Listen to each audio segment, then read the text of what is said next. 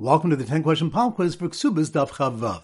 Number 1. Which daf do we learn that the edus of two edim cannot be mitzdaref unless they give edus about the same thing? That's on daf Chavav. Good. Number 2. Which daf do we learn that Rebbe held that a father is believed when he says his son is a Kohen because it's in his hands to feed him truma? That's on daf Chav Hey. Good. Number 3.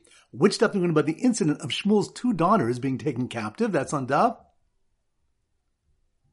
Chav Gimel. Good. Number 4. Which is the one that when there's no certified document, we may certify a shtar only from two ksubas, meaning the Adam had signed two previous ksubas, or from the bill of sale of two fields. That's on daf Chav. Good. Number 5. Which daf be the case where a Kohen was elevated to kahuna based on the chazaka of him being given Ma'aser Rishon at the Goren? That's on daf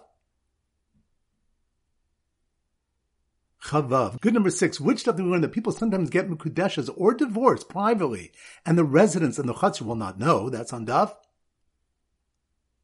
Chav Gimel. Good. Number 7. Which stuff do we learn that a Chol nowadays is the Rabban based on the pasuk Bavo Hachem Haaretz? That's on daf Chav Hey. Good. Number 8. Which stuff did the Gemara bring the example of Yochanan Ochel Chalos, who was Masich Ufitumo and elevated to the Kahuna? That's on daf Chavav. Good. Number 9. Which stuff do we learn? According to one shot, the machlokas between Rabbi Yehuda and the Chum in the case of one testifying that he and his friend are Kohanim is whether we are Choshesh L'gomlin. That's on daf Chav Daled. Good. And number 10. Which stuff do we learn that if two Dayanim recognize the signatures on the shtar, they may testify before the third Dayan and then certify the shtar? That's on daf